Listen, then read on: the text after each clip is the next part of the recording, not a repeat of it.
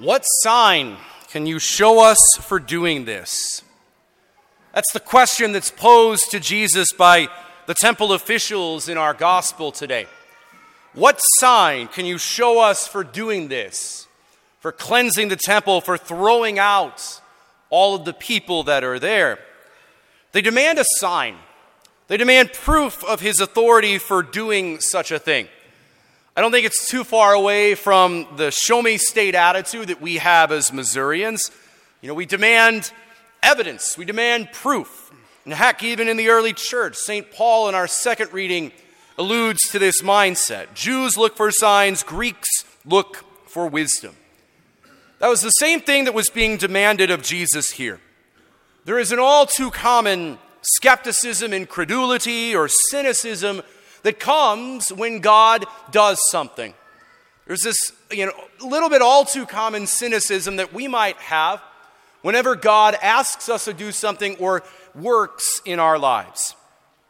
And the response that Jesus gives on the surface doesn't seem to satisfy the demands of the people that are questioning him. He says, "Destroy this temple, and in 3 days I will raise it up." And of course, the temple officials are still quite skeptical. They say this temple has been under construction for 46 years, and you're going to build it up in 3 days. But Jesus was, of course, not just talking about the temple building. And I dare say he even wasn't talking about just his physical body when he said he was speaking of the temple of his body. Jesus was also referring to his mystical body. Now, what is Jesus' mystical body? It's the church. Christ, the head, and the rest of us are the members of that body. That is what comprises the mystical body of Jesus. It is the church. And the words that Jesus gives to us today could be applied on one level to the temple building, another to his physical body, but also on another level to his mystical body, the church. How so?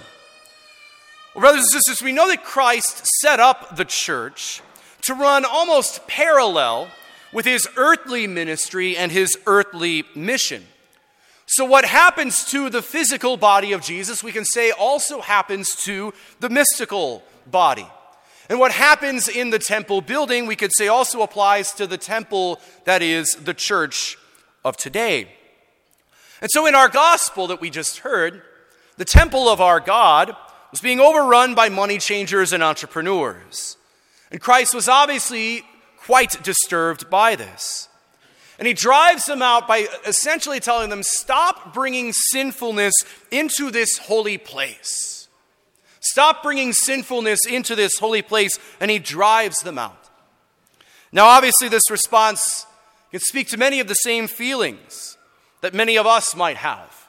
And certainly, obviously, Christ has too. Whenever the mystical body, the church, has to confront the sins, the imperfections, and the errors of its members.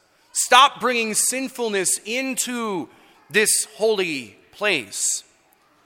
But the sign, quote unquote, that is given to us by Jesus in the gospel is just as much for us as it was for the people of his day.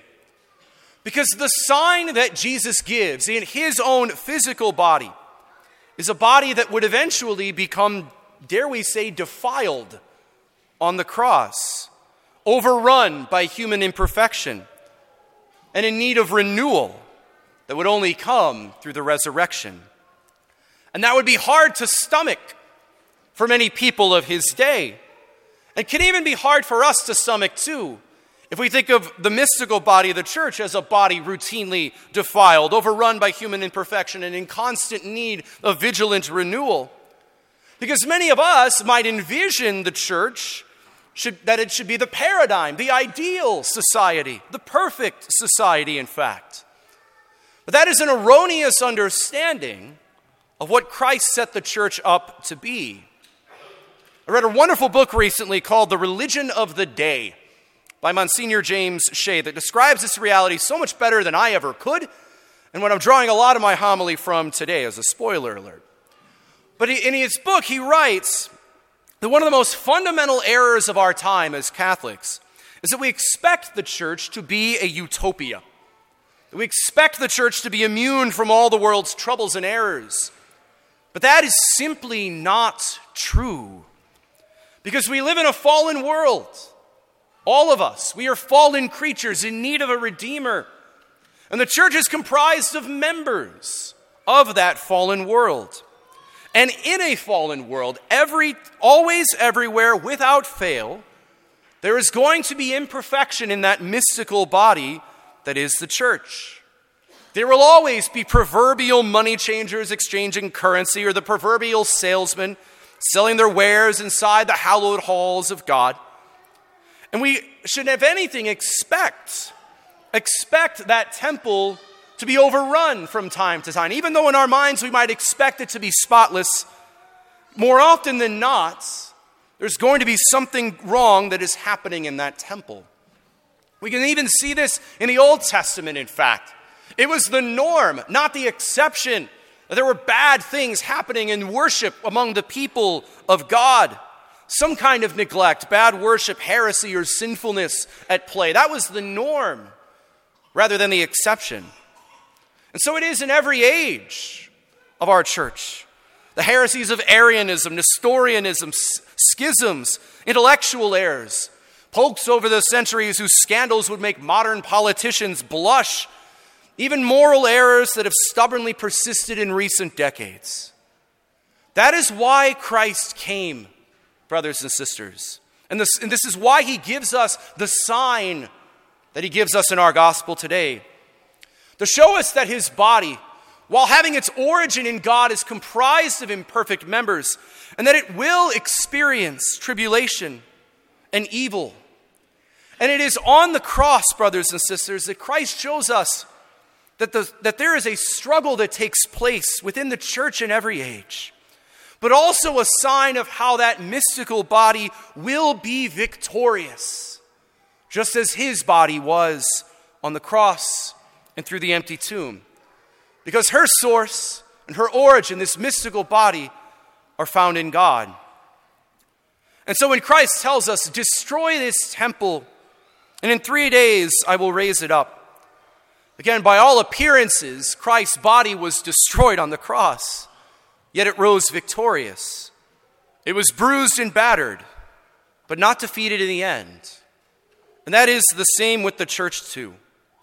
God has set up his church to be a body, both suffering and glorious, assailed and exalted, broken yet beautiful, wounded but full of strength. It is a body that Christ desires to raise up, a body that needs to be raised up, but a body that is made for an eternal destiny, a body meant to be conformed and united to Christ, the head. That yes, we should try to cleanse it of all wrongs and errors, as our Lord would want, and to present to the Lord a church without spot or wrinkle, but also cognizant of the fact that that perfection that we seek does not come in this world. The true perfection that our Lord desires will only be found in the mystical body when she is brought to that paschal feast of heaven. That is the only time when our Lord's mystical body will truly reach the perfection to which it is called. That is when the church, as the mystical body, will truly be raised up. So what sign can our Lord show us for doing this? We get our answer today, and it is the church. So let us not lose hope, not give in to anger or be discouraged, but respond like Christ and help him in his mission of cleansing his mystical body, the church. For we are members of a wonderful family, and a body that can feel imperfect at times. But let us never forget that we do not make the church holy. Christ does.